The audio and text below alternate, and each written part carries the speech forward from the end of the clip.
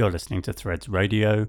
My name's Luke Fraser, and this is The Tonic.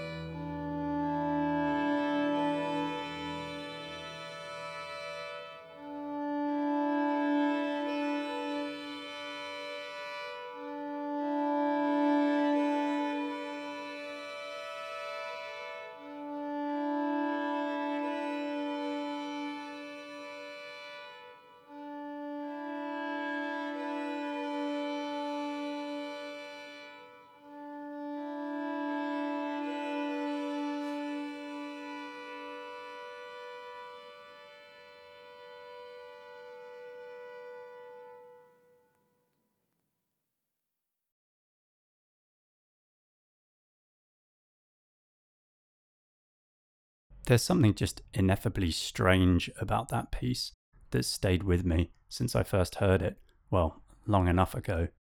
That's a slightly abridged version of Louis Andriesen's Symphony voor losse snaren, or Symphony for Open Strings, written in 1978. Now, I opened the very first episode of this show some 2.5 years ago now with a piece by Andriesen, and here we are again. So forgive me if this comes across as something of a personal indulgence, or maybe you hear something in it as well. It's not really one of his core pieces, the operas or the progressive large-scale works of the 70s like the Stadt, in which he so effectively blended the American minimalism of Steve Reich and so on with a much harder-edged European element. That and other works of the period went a good way towards changing perspectives on what large ensembles like the orchestra could be, with their incorporation of amplified instruments like electric guitars and basses, the ditching of strings, and the working with massive blocks of sound that were bounced around between sections with the dynamic force of a pile driver.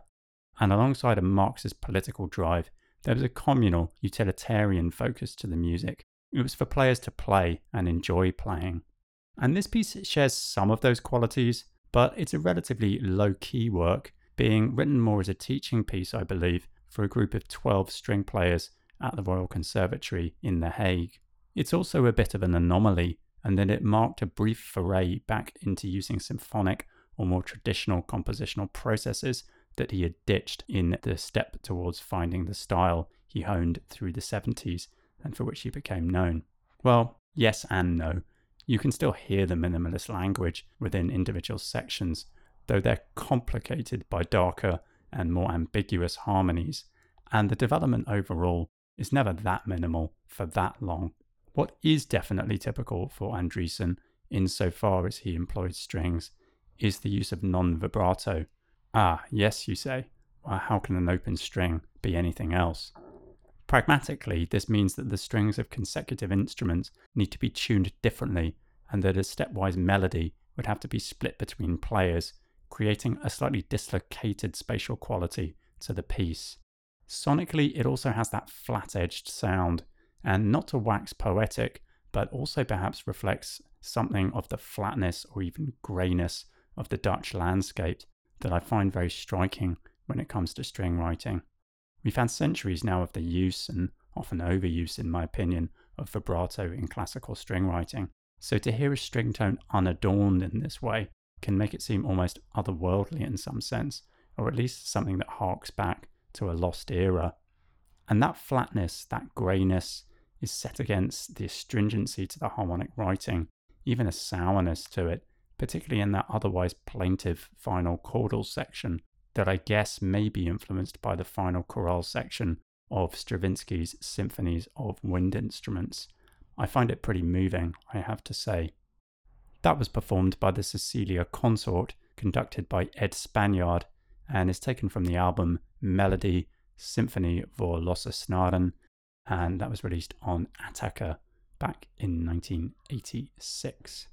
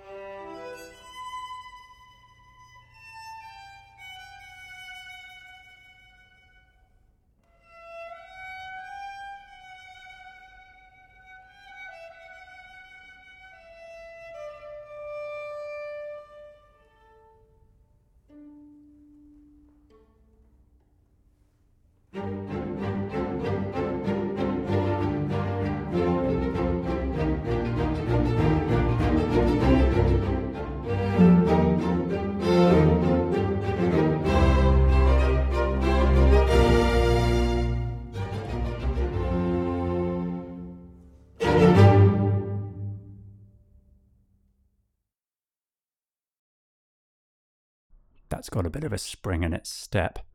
That's Musica Slovakia, written in 1975 by Ilya Zelinka. Now, a slight caveat, much as with the Andreessen piece, that is probably not the most representative work of Zelinka's. Something counterintuitive is going on in this show, evidently.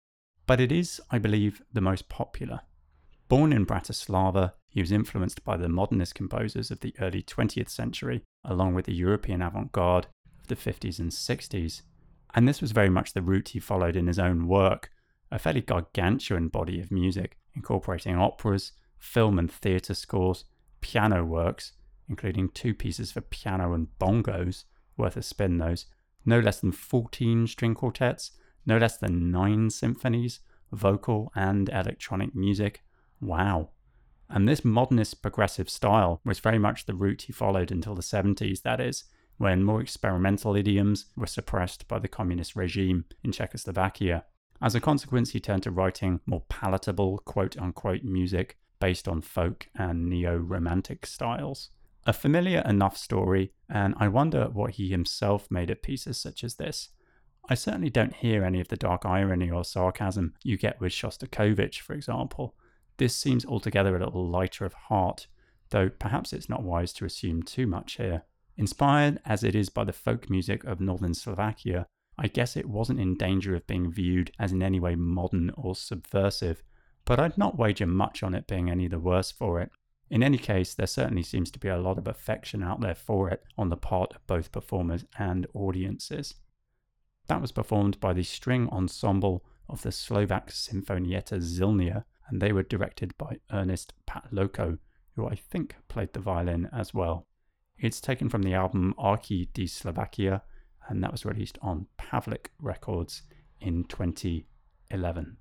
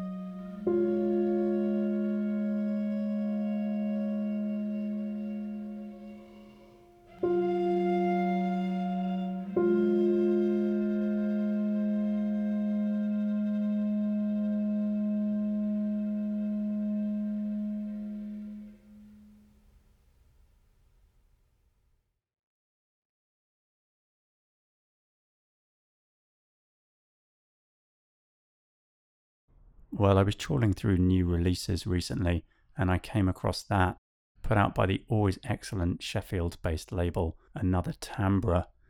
That's Ma fin est mon commencement, or My End is My Beginning, written in 2019 by Slovak composer Adrian Democ.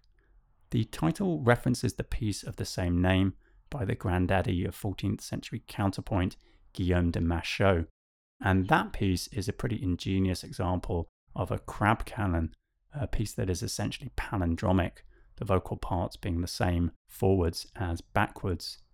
But apparently Adrian Democ was thinking only very loosely of the Machaut, with the title, I guess, being more poetic than anything else.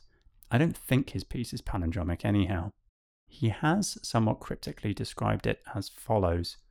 The keywords music, pianissimo, trio, Schumann, Purcell, fantasia upon one note, counterpoint, ricercata. Well, the Purcell fantasia upon one note reference makes sense, and a ricercar is a type of late Renaissance / early Baroque instrumental piece. The term means to search out, and many ricercars are effectively preludes to following pieces, serving the function of searching out the key or mode that will later be more clearly established. And in this piece you can hear that single line, that single thread being played by the cello throughout and being constantly recontextualized harmonically and I guess temporarily by the clarinet and piano that seem to orbit around it until near the end, that is, when it all just seems to break free and open out into another world. Just great all in all. That was performed by members of Apartment House, Reed Chiba, viola, Heather Roche, clarinet, and Mark Knoop on piano. And it's taken from the album Halalika, and as mentioned, that was released on Another Timbre just last month.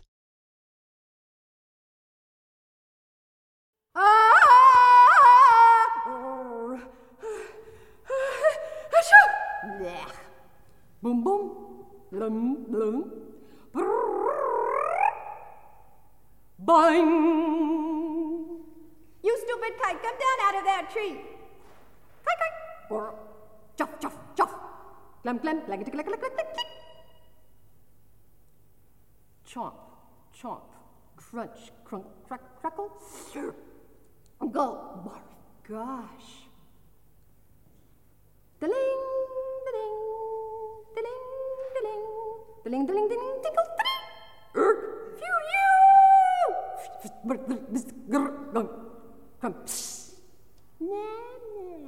Knock, knock, puff, ouch, bum, bum.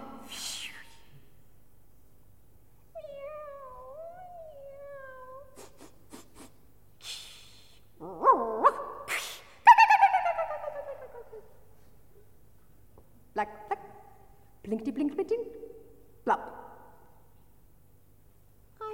And I've got naturally curly hair. Do you like girls with naturally curly hair? Good grief. Pow, pop. Popora, popora. Pow. Psh, puff, puff.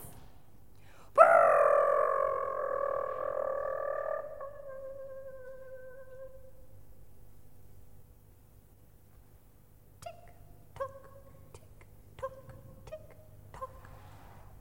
Sigh. Dum, dum, dum. Sempre libera di Dio fa. She's got a ticket to ride. She's got the weather tomorrow must be cloudy. So, knock, knock. Oh, smack. Grunt, snuff, glab, broom, crumb, hiss, rumble, zbam, spaghetti, scrag, scrap, scrum, clash.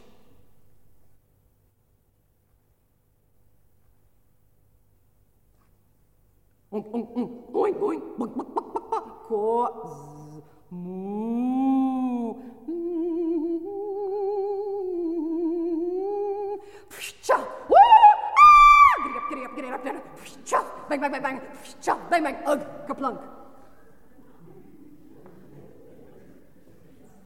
Slam, slap, smash, splat, snap, smack, snort, splash, splack, tick, tack, spring.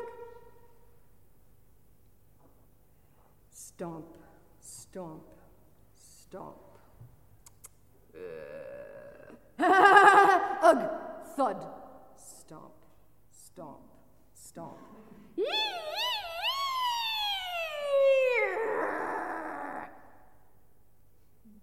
Zwoom, swash. Sweet duck. Tweet, tweet, tweet. Tum, tum, tum, tum, tum, tum, twing.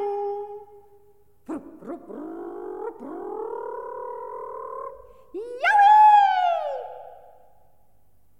It's a bird. No. It's a plane. No. It's Superman. Yeah! Yuck, yuck. Wham, wham, whoosh. Zing. Zoom, zowie.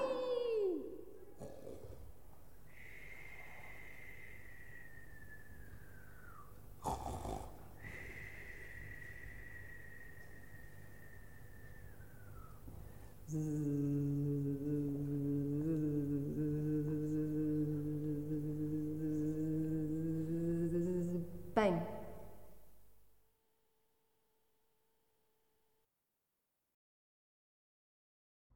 The iconic Kathy Barbarian there with Stripsody, her composition from 1966.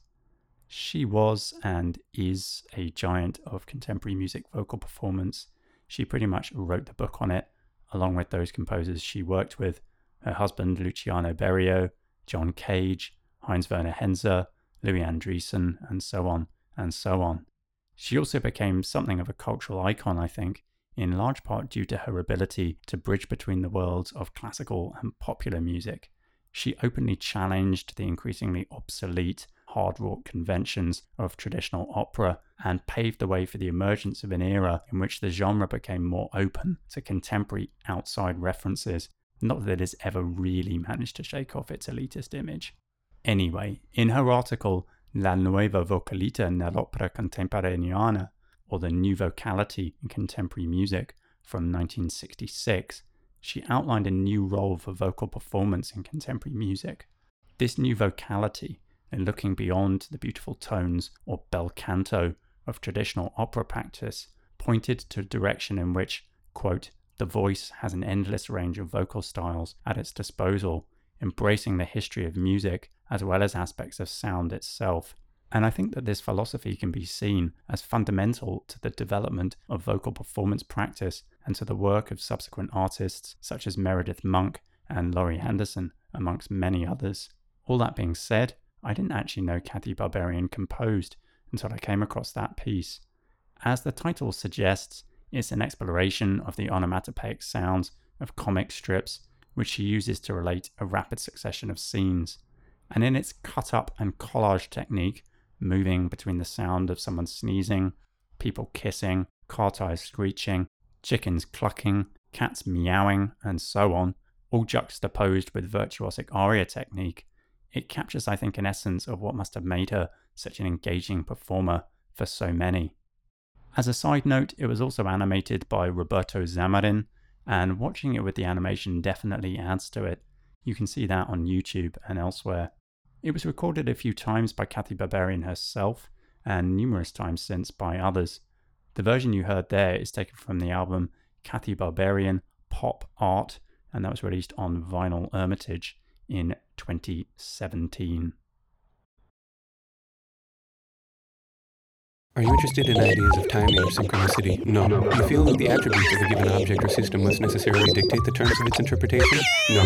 Would you agree with the statement that a unit of content in any given system of meaning? Yes. You believe that any given object that consists in constructed ways an essentially normative framework for interpreting reality is a fundamentally fallacious one? Yes. Have you clearly delineated to yourself in your mind the conceptual apparatus that separates hermeneutic content from what you could call the noise of a given system? No. Have you found yourself applying outmoded ontological frameworks to systems of meaning that you might say ignore their own preconditions of value? No. Are you engaged in the current debate surrounding the problem of reality of uncoupled deontological principles of ethical truth with No. Do you subscribe to the principle that each individual syntactical unit of a given speech act must necessarily obviate its own essentially arbitrary nature in order to successfully denote meaning or value of a metaphysical nature? Yes. Have you found yourself tempted to articulate a new conception of subject-object relations that attempts to de-reify the categorical constructs that have hitherto constrained the discourse in this area? No. Has this conversation up until this point succeeded in demonstrably laying out a framework for enacting principles of discourse which allow for a certain subjective freedom of motion between varying seemingly close yet not necessarily mutually exclusive objects of attention or ideological positions? Yes. Would you disagree with the argument that a given conception of epistemic certainty is by definition adopted by the community subscribing to its corresponding language game as an essentially accurate representation of reality? Yes. But do you not then leave yourself vulnerable to the criticism that your position purposely obscures the terms upon which it defines its axioms? No. Is your conception then not merely a ground upon which one might thrust oneself into a position where any inference assumes the authority of the qualitatively objective speech act? No. Do you feel that you found a way of squaring the circle, so to speak, insofar as I refer to the essentially incompatible and arguably even incomprehensible nature of the fact of our own consciousness on the one hand and on the other hand? Yes. But are you then making the question of how to avoid an infinite regress? Not necessarily. Do you consider yourself someone who can successfully avoid equivocating between opposing lexicographical orders, even when doing so both advances your argument and might easily slip beneath the radar of your interlocutor? No. I think we agree that you heretofore constructed an elaborate and mostly consistent and economical conceptual framework for understanding these problems, yet many of your critics still remain skeptical of your...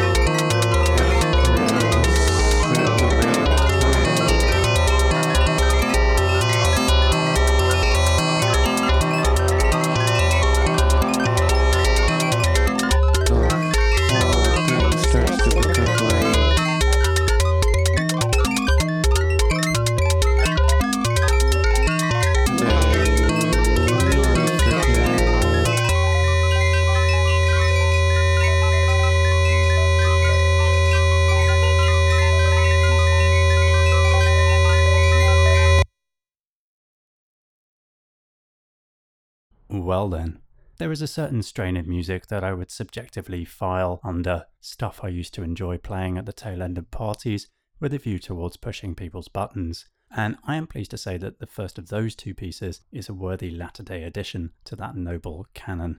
You heard there an enhanced interrogation of authenticity and a discrete infinity by Portland-based composer Matt Carlson, one half of the duo Golden Retriever. He's released a few solo recordings under his own name, of which I think this is the latest. His autobiography is, well, oblique. He says, "I'm a 36-year-old electronic music composer who can remember being a 14-year-old electronic music composer and expects to one day be an 80-year-old electronic music composer." Thanks, Matt. But I do like this. When I intermittently come across humour in the context of electronic music, itself perhaps not a genre overly renowned for it, to be fair, I just find it so refreshing. Who knew that music, and indeed message, can be both silly and deadly serious at the same time? I love the sonic inventiveness of the vocal treatment throughout the album those two pieces are taken from, The Road to Nowhere, which to me both sits in and develops a tradition of tech sound pieces by the likes of Charles Amikanian, Charles Dodge, Bruce Nauman, and Robert Ashley. And exploring the interaction of vocals with modular synthesis, it seems to blur any sense of dividing line between the two. Instead, it's as though the vocal is part of the electronic armature itself. Sometimes we can hear the words quite clearly, whilst to others they seem to dissolve and fizz into the musical texture itself, becoming semantically beyond reach.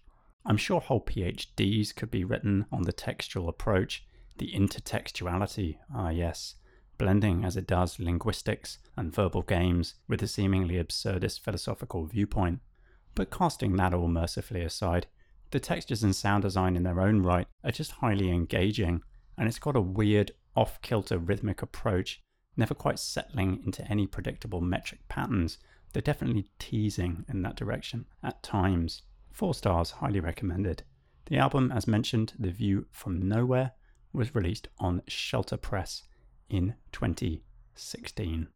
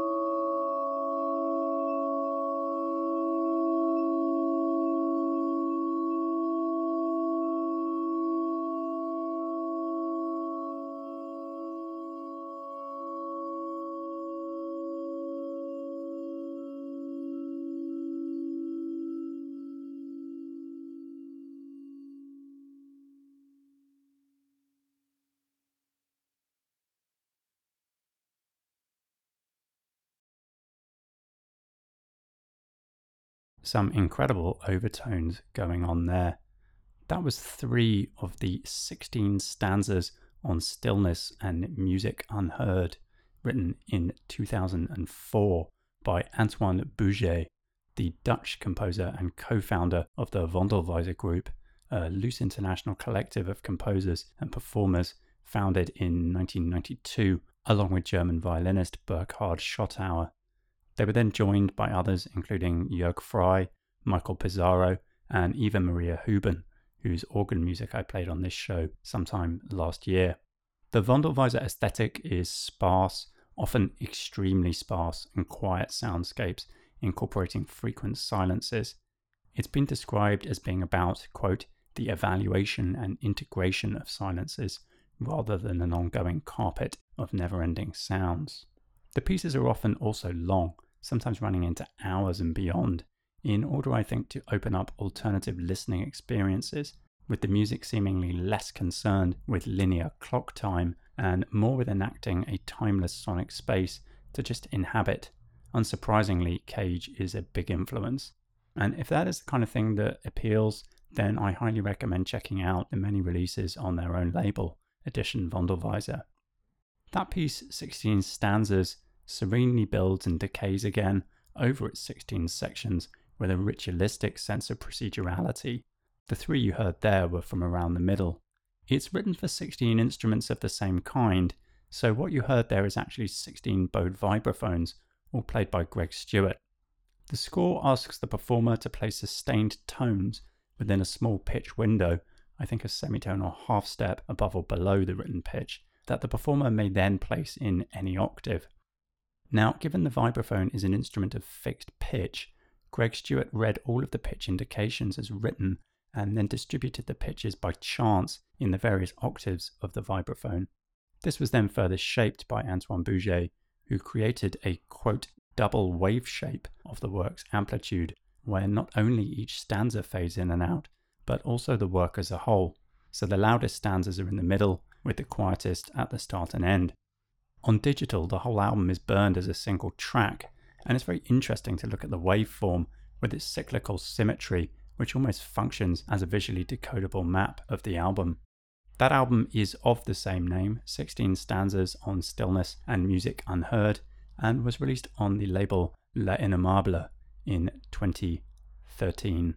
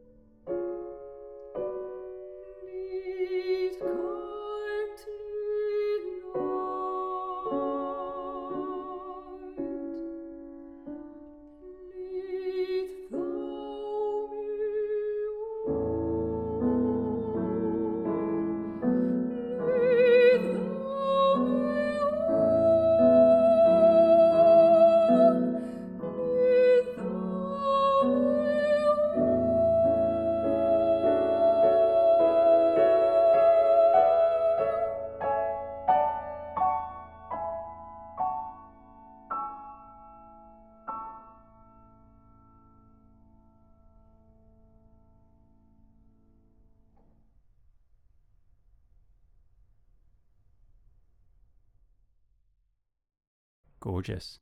That's Henriette Bosmans and her song Lead Kindly Light, written in 1945. Born in Amsterdam, she was a well-established pianist by the 20s, both within the Netherlands and throughout Europe, before going on to study composition. But as a female composer, she found less recognition initially, exceptions being performances given by colleagues and friends. Her international breakthrough came later as a result of a few key pieces, and then came the war. She refused to become a member of the notorious Cultuurkamer, the Nazi chamber of culture, which was required of all Dutch musicians, and at the end of August 1942, performance of her music was outright banned. She earned an income instead, playing piano in private concerts. After, she concentrated almost solely on vocal compositions, and in particular that song, Lead Kindly Light, set to a poem by Cardinal John Henry Newman, which was first performed in November 1945, 6 months after the liberation of the Netherlands. And it was performed there by the soprano Julia Bronkhorst, and she was accompanied by Martin Hilnius on piano. It's taken from the album Henriette Bosmans and Her Circle, and was released on Globe in 1988.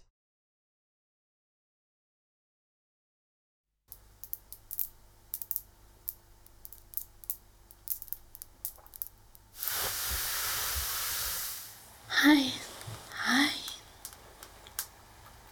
Welcome. Please don't worry about being late for the appointment. Clients like you are our top priority. We feel so lucky you chose us. Yes, yeah. I know how busy you are. I don't know how you do it. You do seem a little stressed out. Are you okay? Yeah. Just exhausted. I can't even imagine. I don't know how you do it. I'm so glad you're taking the time to take care of yourself today, though. Yes, yeah. It's important, and you deserve it. We'll be in room 3 today. When you feel ready, you can go there.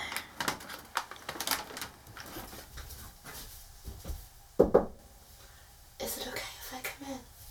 Okay, great. Is everything to your liking? Yeah, great. You really deserve it.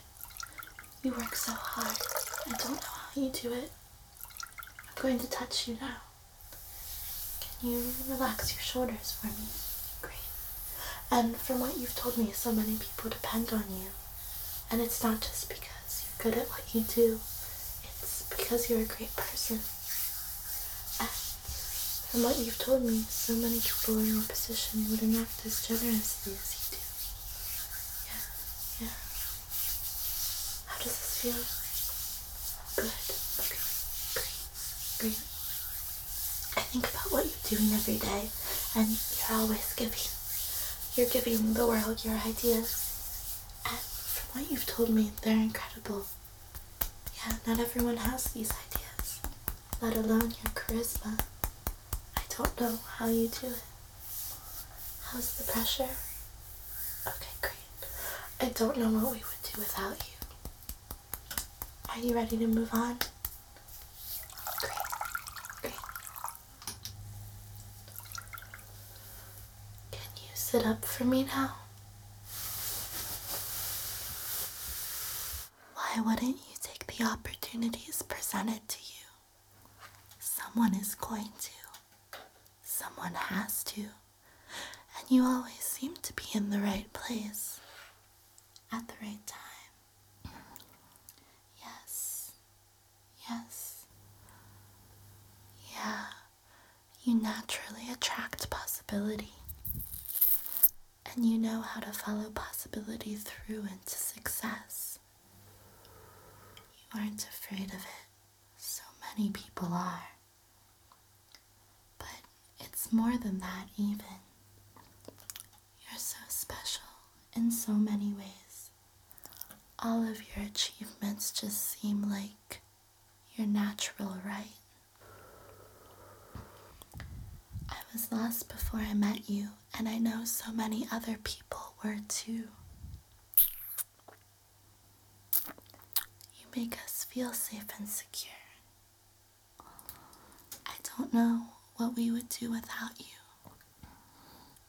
What I would do without you. You make us better. I don't know how you do it.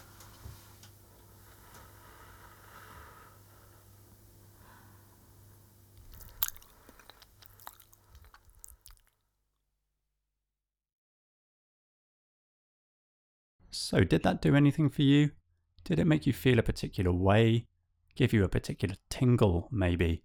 If it did have some kind of effect, that's maybe to be expected, as it was in fact intended to induce ASMR, or autonomous sensory meridian response.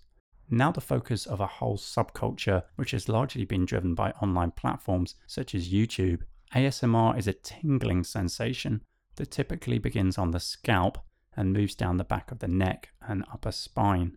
It's said to signify the subjective experience of low-grade euphoria characterized by a combination of positive feelings and a distinct static-like tingling sensation on the skin.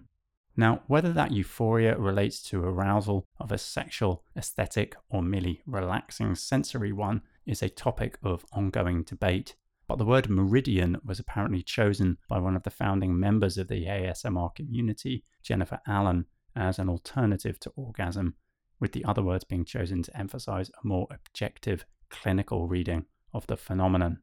I'm not totally sure of the science here, but interestingly, there is some emerging evidence of the therapeutic benefits of ASMR on a whole range of conditions, including insomnia, depression, chronic anxiety, and panic attacks. It's usually brought on by stimuli referred to as triggers that may be encountered through the interpersonal interactions of daily life. And that piece that you heard, Lonely at the Top, is like an auditory textbook of them. Quiet, repetitive sounds resulting from everyday tasks, chewing, crunching, slurping, or biting foods, tapping on surfaces such as plastic, wood, paper, and metal, and the close mixed sound of breathing in and out. The vocalist is Claire Tolan. She's a contemporary artist who's been working with ASMR for the past 10 years or so, and the other sounds that you heard there are generated by Holly Herndon, an American composer, musician, and sound artist based in the Bay Area, I think. And the piece is taken from Holly Herndon's second album, Platform. It's quite a departure from her usual work to keep with the accidental theme of this show. For a taste of some of that though, here's another track from the album.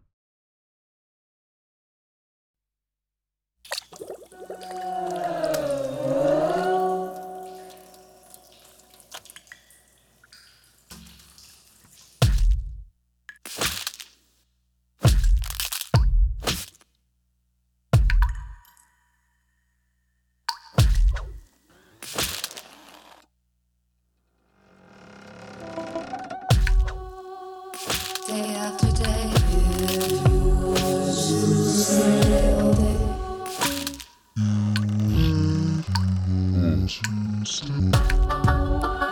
what could we be? Where will I be?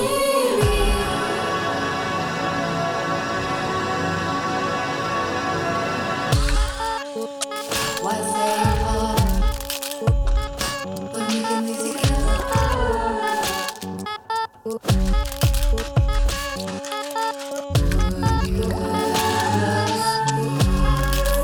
If I were to run away.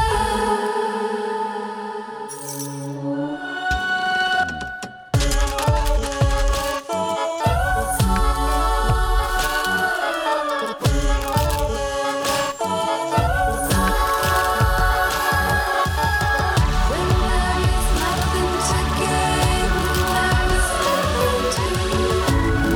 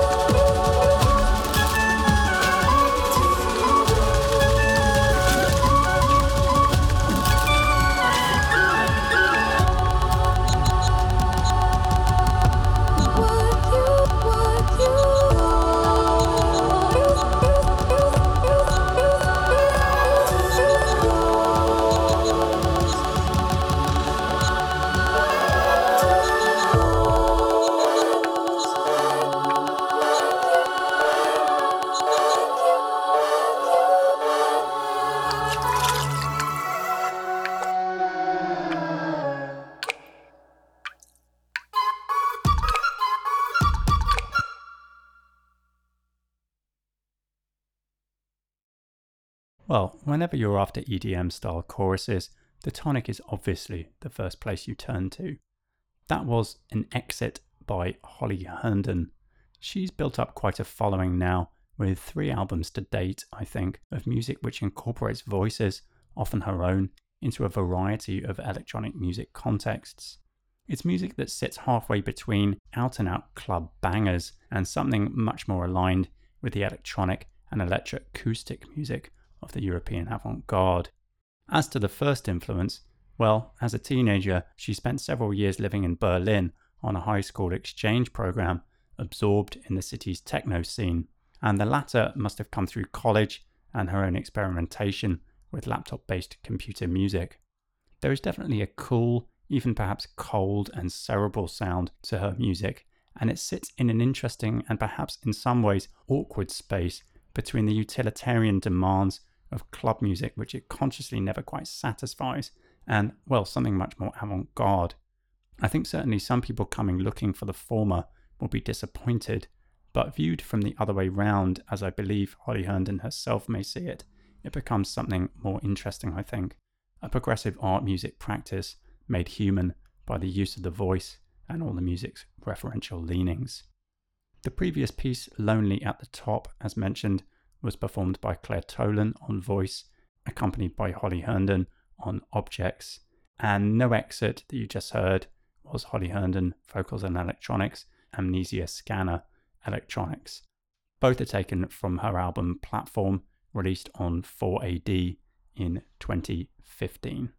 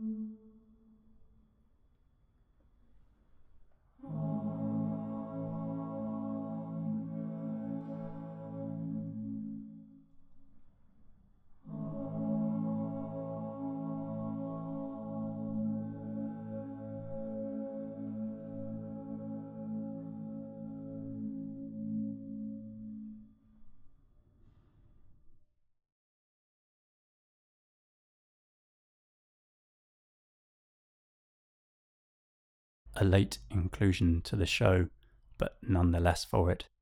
That's The Prayer, written in 1998 by Iris Segi from Prešov, Slovakia, and now based, I believe, in Zurich.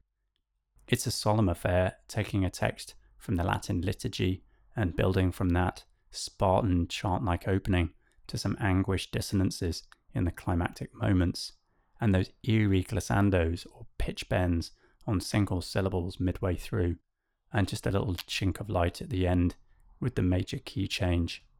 It was performed by the Prayer Volcan Ensemble Ars Canora, conducted by Stefan Fuchs, and that was put out on the Ars Canora YouTube channel in 2012. Now, there have been several pieces written in remembrance of the Holocaust over the years. Perhaps music with its abstract nature makes it somehow more suitable to convey an event which can almost seem to defy comprehension and description via other means. Anyhow, here's one I discovered a few years ago that for me is amongst the most affecting.